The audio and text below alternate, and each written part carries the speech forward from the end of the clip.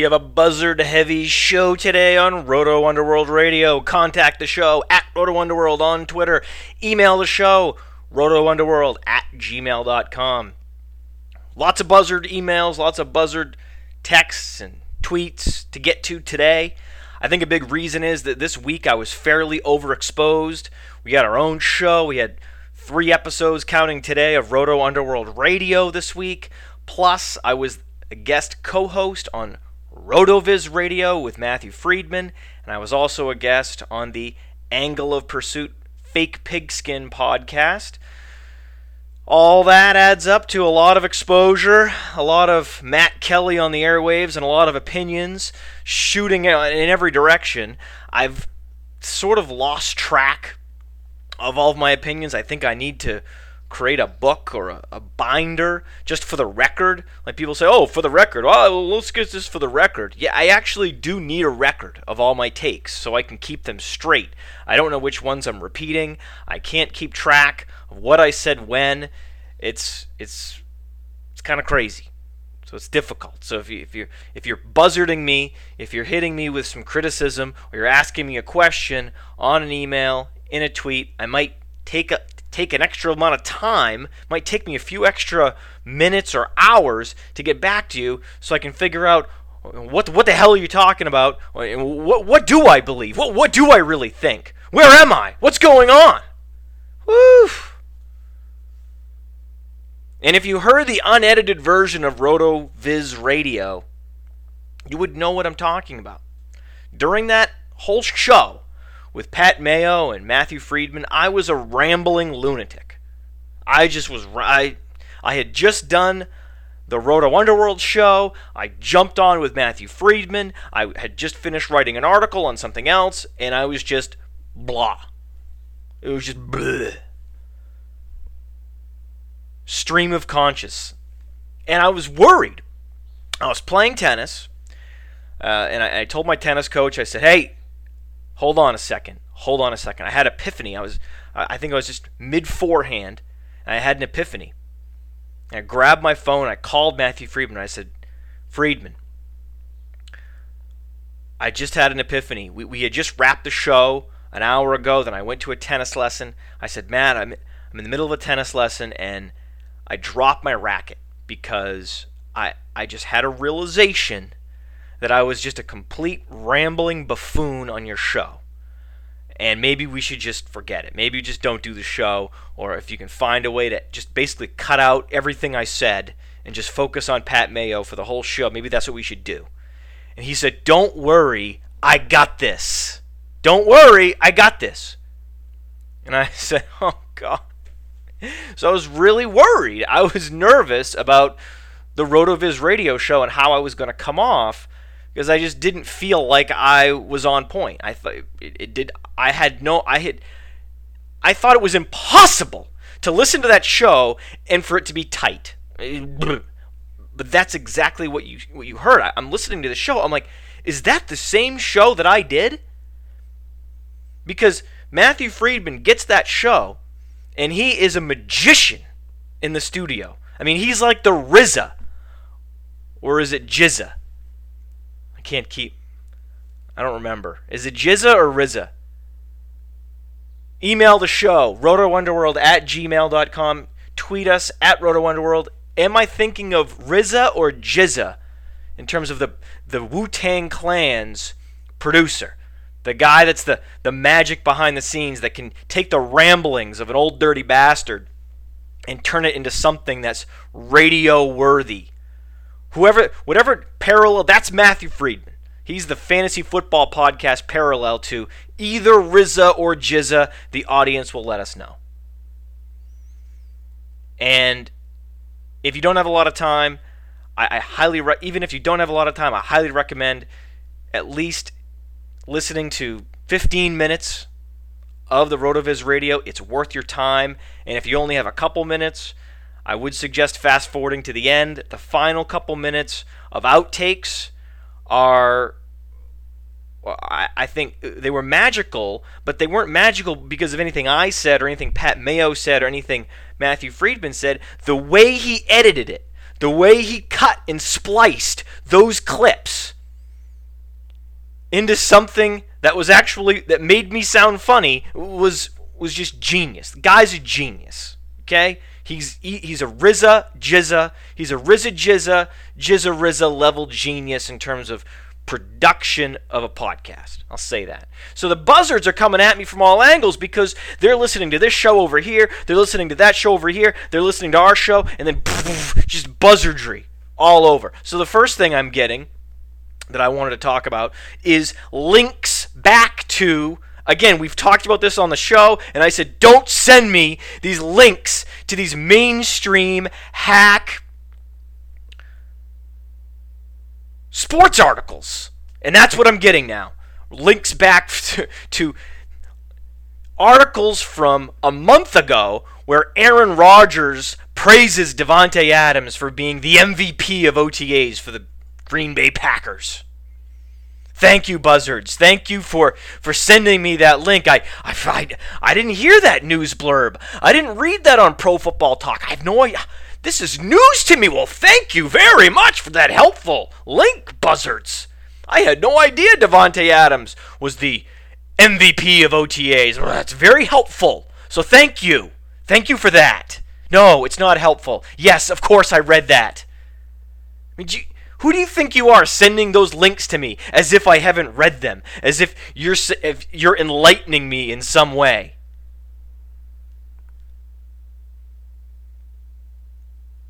And the thing that's maddening about those buzzards that just send the links to the hype pieces or to the fluff pieces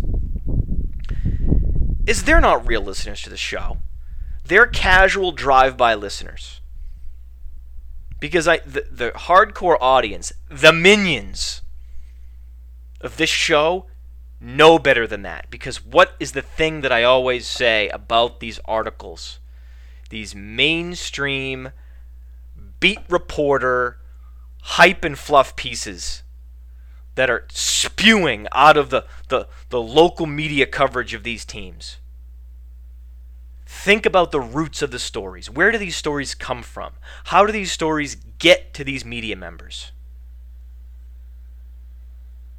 And that's what I'd ask you to do as it relates to this Davante Adams is the MVP of OTAs. Because I hadn't heard anything about Davante Adams throughout OTAs. Hadn't heard a thing. There was not a single blurb about Davante Adams throughout OTAs. Anywhere. There were plenty of Jeff Janis blurbs throughout OTAs. Oh, Jeff Janis playing the role of the number one receiver with Davante Adams out. Playing the role of the number one receiver with Jordy Nelson out. Excuse me. Oh, Aaron Rodgers hooking up with Jeff Janis for another touchdown during OTAs. Those were the stories. Jeff Janis going to take a leap. Remember we did a whole show on Mike McCarthy's praise of Jeff Janis. Because that was off-the-cuff praise. He was just, for no reason, during a press conference, he decided to bring up Jeff Janis' name. No one asked him about Jeff Janis. Hey, how's Jeff Janis doing? It was an open-ended question. And Mike McCarthy decided to bring up Jeff Janis' name. That's very different. That is very different than what you saw with Davante Adams, where stories were planted with the local media. Where, all in concert,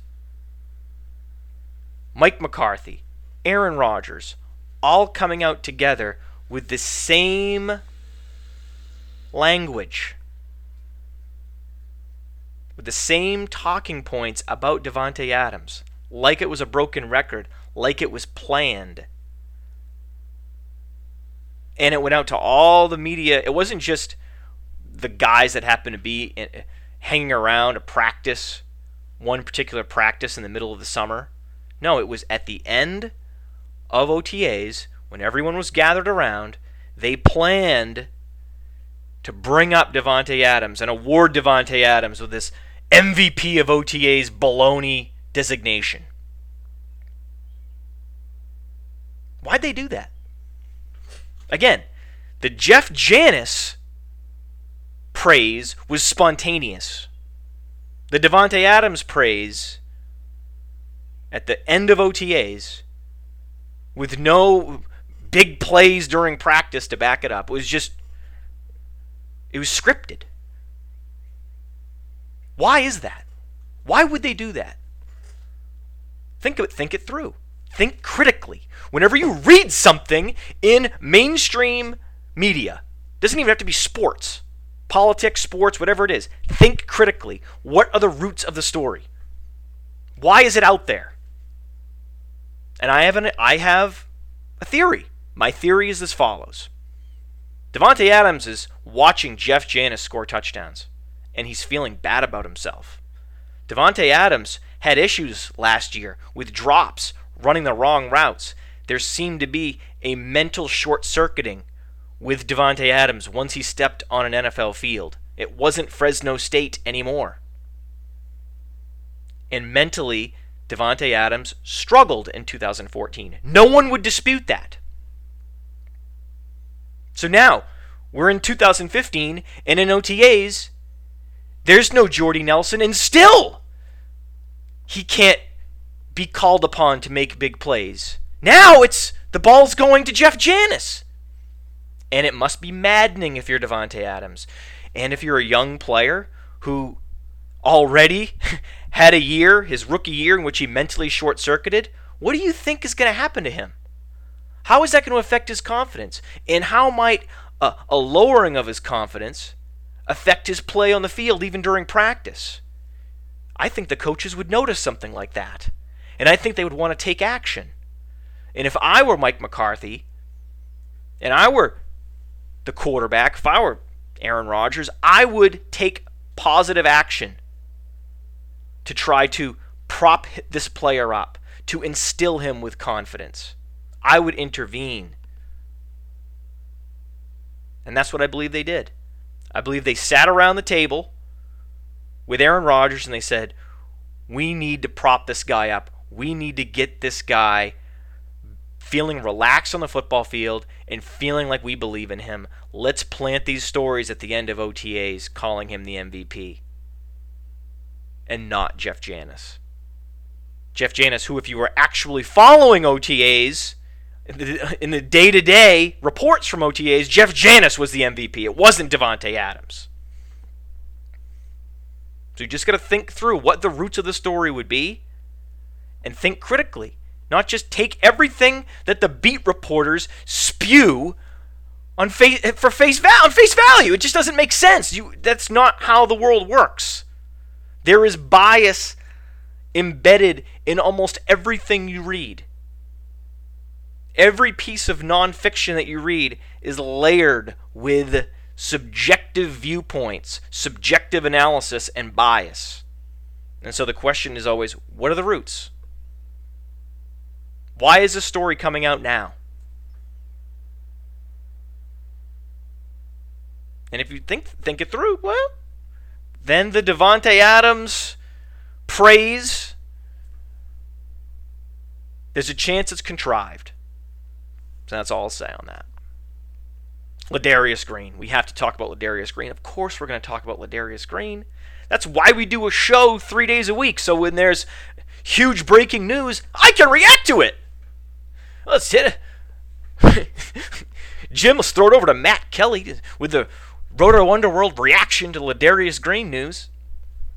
So I went to Twitter, and I looked for commentary about Ladarius Green, and here's what I heard. Here's what I read. I thought there was going to be just an avalanche of hype surrounding Ladarius Green.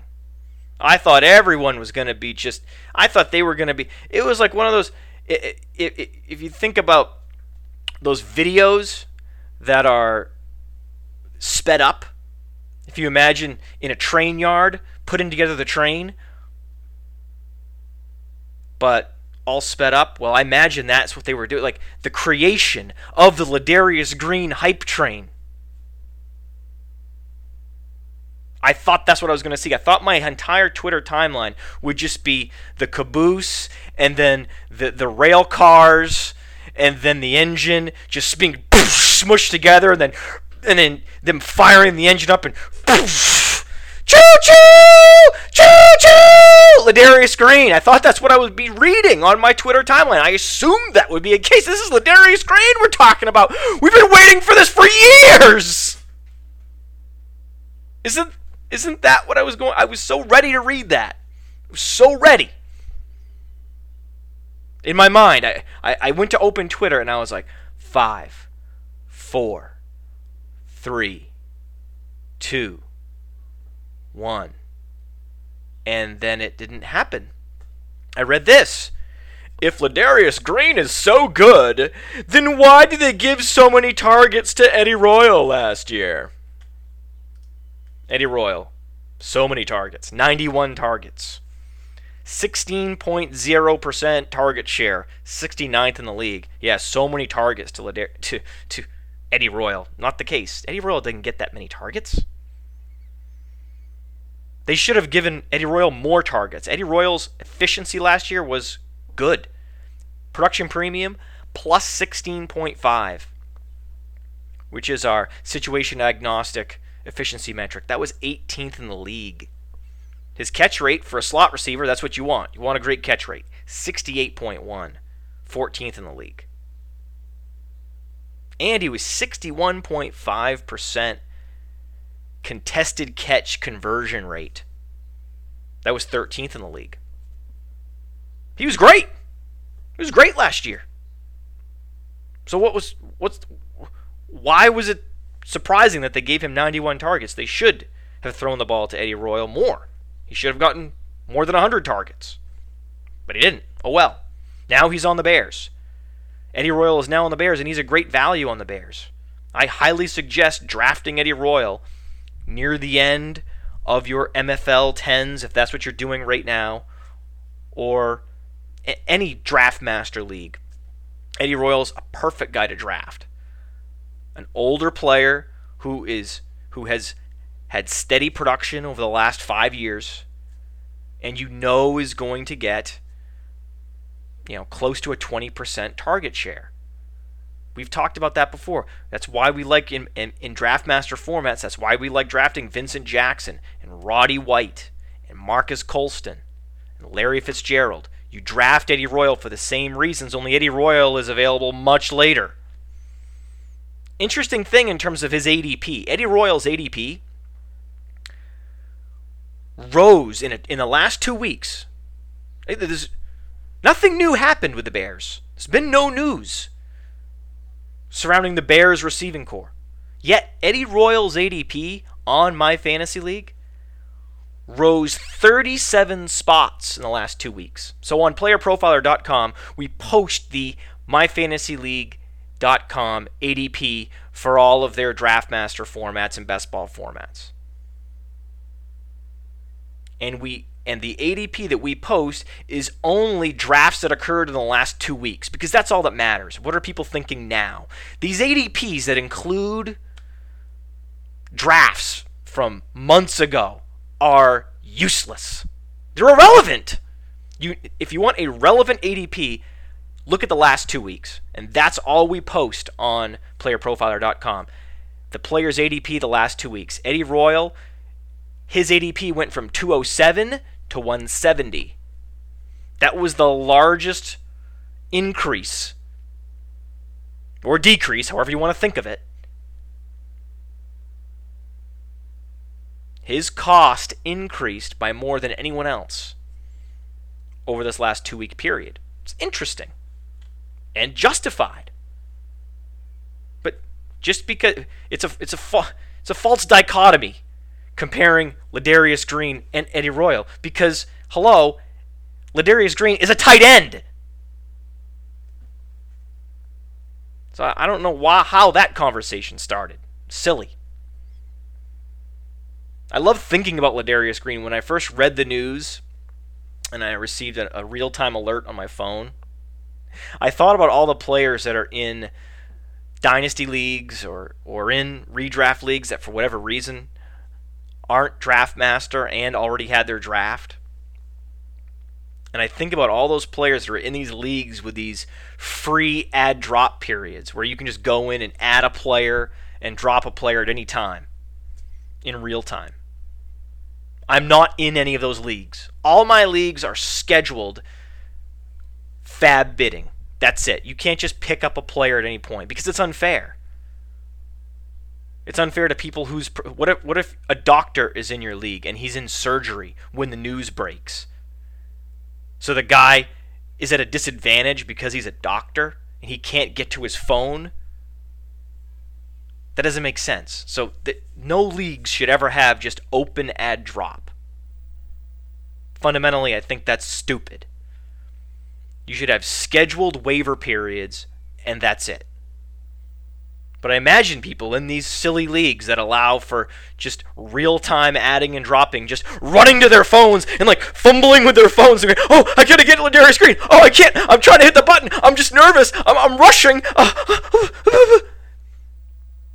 And hitting the wrong button, dropping the wrong player, or just too nervous, can't pick him up fast enough, and someone else gets him.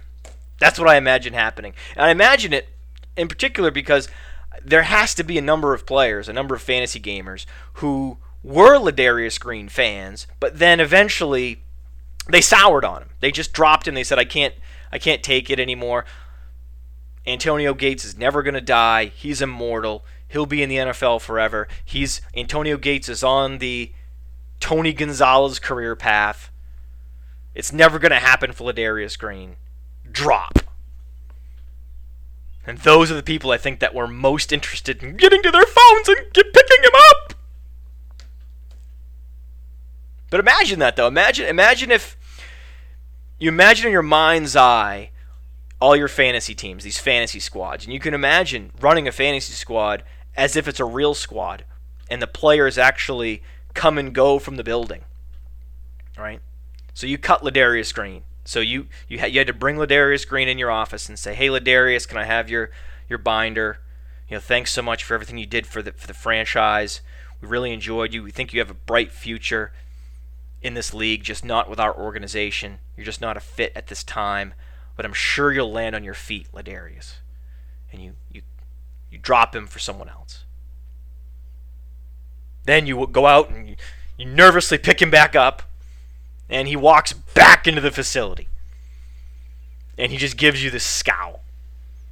And you look at him and you're just like, I'm sorry? I don't know what to say, but Antonio Gates is suspended for the first 4 games. So, welcome back? Imagine just like sending Ladarius Green flowers. Just every day he comes to his locker and there's just more flowers. And eventually he breaks down and you just have just crazy, sweaty, passionate makeup sex with Ladarius. Wait, what? What am I talking? No. What? Okay, anyway. Why am I excited about Ladarius Green? Yes or no? I am excited about Ladarius Green. I don't think this is just going to be a 4-week window of productivity and then it's back to Antonio Gates. I don't think that's the way this is going to play out. Okay? If we go to Ladarius Green's profile, this is a guy that we've always hoped would get an opportunity to be the number 1 tight end. So if we talk about his ability in the passing game, he's a 6'6" tight end, over 240 pounds, who runs a 4.53. That comes out to a 116.4 height-adjusted speed score. That's 90th percentile. Among tight ends, he's in the 95th percentile 40 time, and he's in the 90th percentile height-adjusted speed score, and his burst score, so we equally mix the vertical jump and the broad jump together, 122.4, 74th percentile. His agility score, merely average. His catch radius, 10.18, 82nd percentile. So this is a phenomenal athlete who had a college dominator of 34.1%. Sure, it was at Louisiana Lafayette. He was at a small school, so you take that not with a grain of salt, but you don't want to assign full weight and full value to that college dominator. In fact, Brian Tesh wrote an article for PlayerProfiler.com in which he analyzed the impact of large conferences, medium conferences, and small conferences on college dominator ratings, on breakout age, on college yards per reception. And what he found was the dominator, more than any other, is impacted by the school you went to. So there is a significant uptick in your college dominator if you went to a small school. Regardless, Ladarius Green's college dominator was still well over the 90th percentile. He was a dominant receiver at the college level. He had a 15.0 college yards per reception. That was dominant. His breakout age was 18.3. That was 98th percentile. He's simply a phenomenal pass-catching freak athlete. That is what Ladarius Green is.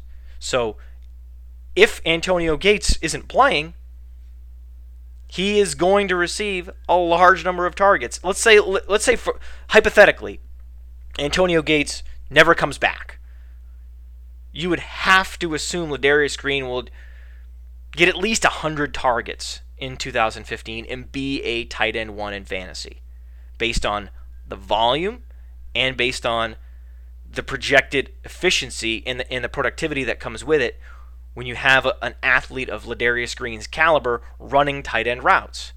Also, it's not like there's great options in San Diego. You have Keenan Allen. He's good. He's not a wide receiver 1 in this league. Keenan Allen is one of the better possession receivers in the league. He's an elite possession receiver. But Keenan Allen is not Julio Jones. They have another elite possession receiver in Stevie Johnson. That's what, basically, outside of the tight end position, if you look at just wide receivers on the Chargers, it's essentially great possession receivers and Malcolm Floyd. So again, that helps Ladarius Green in terms of when you're projecting his targets and his target share. The question about Ladarius Green, in my mind, in the long run, his role on a team is his blocking. So we know he's going to be fantastic in passing situations. What about running situations? Because that matters.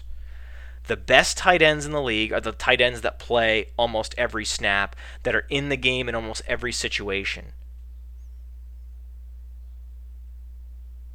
That's the tight ends that you want. That's your Greg Olsen, your Martellus Bennett, your Rob Gronkowski.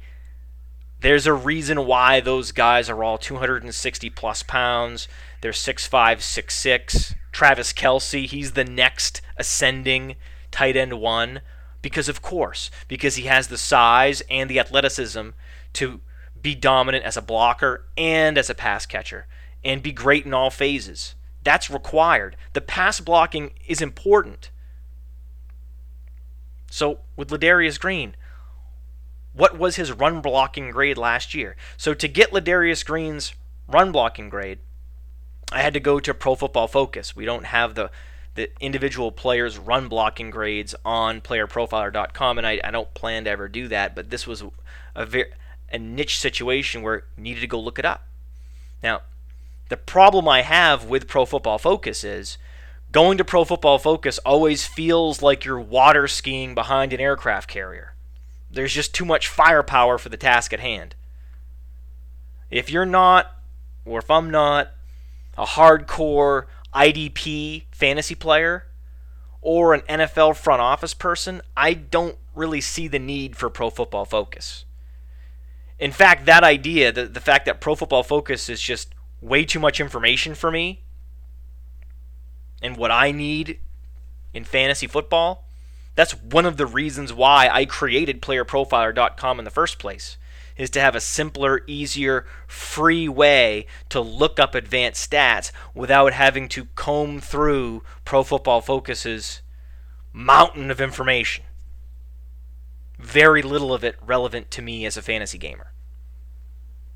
But for this stat, I had to grit my teeth, and I had to invest 10 minutes hunting down Ladarius Green's individual run blocking grade on Pro Football Focus. And it's good news. The good news is it's negative 0.3, which is essentially average. He's not great. He's not awful. That's fine. That's what I was hoping for. I wasn't expecting him to be the best blocker in the world. As long as he's average, that means he's going to be in there in every formation and every personnel package. That's what we want. Okay, it's fine. He's on the field first and foremost as a pass catcher. And he's not going to hurt you in running situations. That's a check mark. Now, it was also interesting, as I was scrolling down this list of tight end run blocking grades, I saw some other tight ends where there were some run blocking red flags in play. The bottom cohort of tight ends in the run blocking category on Pro Football Focus, one of them is Jordan Cameron. He stinks at run blocking, and that's a problem because Dion Sims is good. Dion Sims is a big, relatively athletic tight end. And so if you're a Jordan Cameron dynasty owner, that's a red flag. It's also a minor red flag even for redraft in 2015, because I do believe that, especially in the red zone, I think that Dion Sims is going to I think he's going to have to cannibalize targets from Jordan Cameron.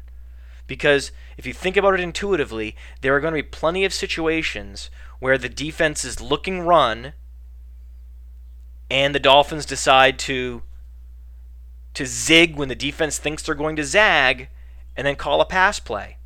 Dion Sims is going to be in on a lot of those situations. A lot of those situations could be near the goal line. So I wouldn't assume that Jordan Cameron is going to get the kind of red zone target share that you might think from a starting tight end. Vernon Davis was also near the bottom of the list, which was a red flag because when you combine the fact that he received very few targets last year and was a terrible run blocker,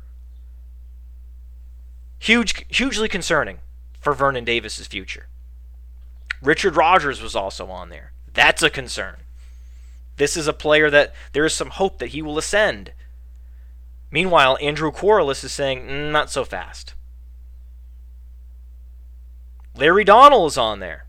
Now, I'm not worried about Larry Donnell because there's nobody else. There's no other tight ends of consequence on the New York Giants roster. So if there's one player who has awful grade in terms of tight end run blocking that you can just shrug your shoulders on, it's Larry Donnell. Niles Paul is another one near the bottom. Here's the problem with Niles Paul. I think there's some hope that Niles Paul one day could be a starting tight end in this league. He won't be. He never will be. He's built like a receiver. He will never be a great run blocker. He will never be a full-time tight end. Therefore, he will never be a tight end one in fantasy. Another player, Michael Rivera. Michael Rivera, is it Michael Rivera or Michael Rivera? Let me know. Contact the show at RotoUnderworld on Twitter. Email the show, rotounderworld@gmail.com. Is it Michael or Mikel? So Rivera checked in at dead last. So what does that mean? It means that Clive Walford, who was the second tight end drafted in the 2015 NFL Draft, is now the best pass catching and best run blocking tight end on the Oakland Raiders. That means he's a great guy to be drafting in dynasty leagues. I like Clive Walford a lot. He's undervalued across the board in both redraft and dynasty. And the reason is the presence of Mikel Rivera. But then you look at Rivera's run blocking grade and you're like, oh, wait. If he's not special in the passing game and he's an awful blocker, why the hell is he playing? And Clive Walford's mom is sitting there going, yeah, that's a great question. I don't know the answer to that. My son should be playing on every down. And I agree with you, Mrs. Walford. Oh, by the way, you know who is just above Michael Rivera on that list? Antonio Gates. Antonio Gates. An abomination in the run blocking department. This is the problem. Assuming that Gates will be back after 4 games. Not necessarily. Antonio Gates looked washed up 3 years ago. And then suddenly found the fountain of youth. also known as HGH. Now he's off PEDs because he got caught, doesn't want to get caught again. What's going to happen to his game? Think about it. Again, think critically before you just assume he's going to be back to what he was in Week 5 of the 2015 season. I believe Ladarius Green will be the Chargers' best pass catching and, as we just saw, most likely their best blocking tight end as well.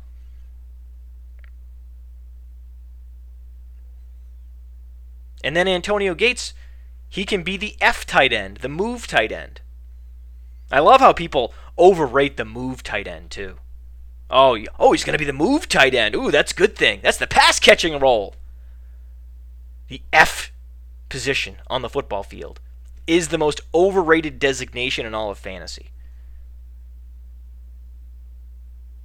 The move tight end means you're not playing most of the time. The move tight end means sometimes we play you in the slot, otherwise you don't really play. So why is that a positive thing? You hear this about a lot of players, a lot of tight ends. Jacob Tamme, ooh, he's going to be the F position, the move tight end for the Atlanta Falcons. That's not good. If that's the case, I'd rather have Moeaki. Thank you very much. It's a total fallacy that the move tight end is the tight end that you want. If Antonio Gates comes back and he's relegated to move tight end and Ladarius Green is the every down tight end, you want Ladarius Green, not Antonio Gates. The other reason, the final reason you want Ladarius Green, last year in 2014, the San Diego Chargers accounted for 125 total tight end targets. That was a lot. The opportunity for Ladarius Green is enormous. 125 tight end targets on the Chargers last year. Gronkowski in 2015, only 131. Amazing. Amazing opportunity for an amazing athlete in Ladarius Green. Another buzzard writes in, why didn't you talk about Arian Foster when you were discussing DeMarco Murray? Well, because Arian Foster isn't in the same conversation as Jamal Charles and Eddie Lacy and those players. Arian Foster is the poster child for injury prone in the NFL. Go ahead, when you look it up on Wikipedia, look up injury prone, you see a picture of a Texans running back, number 23, writhing on the ground. Now, I don't use the term injury prone lightly. I very rarely use it. How many times have you heard me use the word injury prone on this show? Probably 3 times. When DeMarco Murray misses a bunch of games early in his career with a similar string of injuries to what Matt Forte experienced early in his career, that doesn't make DeMarco Murray injury prone any more than it made Matt Forte injury prone a few years earlier. But Arian Foster is going to be 29 when the season starts. And he is actually injury prone, because if you go to playerprofiler.com and you click on the medical icon, you look at the medical history report, over the last 3 years, he's suffered the following injuries: knee strain, strained hamstring, strained calf, bruised thumb, strained back, where he missed 8 games, strained hamstring again, bruised ribs, strained hamstring again, missed games, strained groin, bruised knee, strained groin again, where he missed games, bruised hip. So here is a player that has a litany of injuries, mostly to the lower body. And what happens once you have a number of injuries to the same body parts? Physiologically, what happens? You suffer from degraded muscle fiber, stretched connective tissue, layers of scar tissue throughout the lower body. That's what Arian Foster is now. That's why he's injury prone. This isn't one random knee strain. This isn't one random high ankle sprain. This is 15 separate injuries, some to the same area of the body, over a 3-year period. So I believe Arian Foster, at 29 years old, with that injury history, is injury prone. He actually is injury prone. He is one of the few players in the league that I think you can say definitively is injury prone. And he's not injury prone for the same reasons that Marshawn Lynch. Marshawn Lynch is also injury prone. But Marshawn Lynch is injury prone because he's 5 years past the age apex for the running back position. He's injury prone because he has over 2,000 carries on his odometer. Arian Foster isn't that old. Yeah, 29, but we've seen plenty of running backs have an RB1 year when they're 29. But it's the fact that he's 29, he's 4 years past the running back he's 4 years past the running back age apex, and he has that list of injuries. It's not anything to do with the number of carries. That's what's interesting about Arian Foster. He only has 1,391 carries on his odometer. That's not the problem. He's injury prone for a completely different reason that Marshawn Lynch is injury prone. Marshawn Lynch has the carries but doesn't have a history of injury. Arian Foster has a history of injury without the carries. But beyond this notion that Marshawn Lynch and Arian Foster are injury prone, there's another reason why, I think a bigger reason, a more important reason why, I'm ranking DeMarco Murray ahead of Arian Foster and ahead of Marshawn Lynch. It's the offenses that they operate in. The Seahawks had the lowest volume offense in the National Football League last year. That's a problem. But at least the Seahawks, at least Marshawn Lynch, has Russell Wilson sustaining drives. At least he has that. Arian Foster's quarterback, his name is Brian Hoyer. And if Foster is lucky, if he's lucky, his quarterback's name will be Ryan Mallett.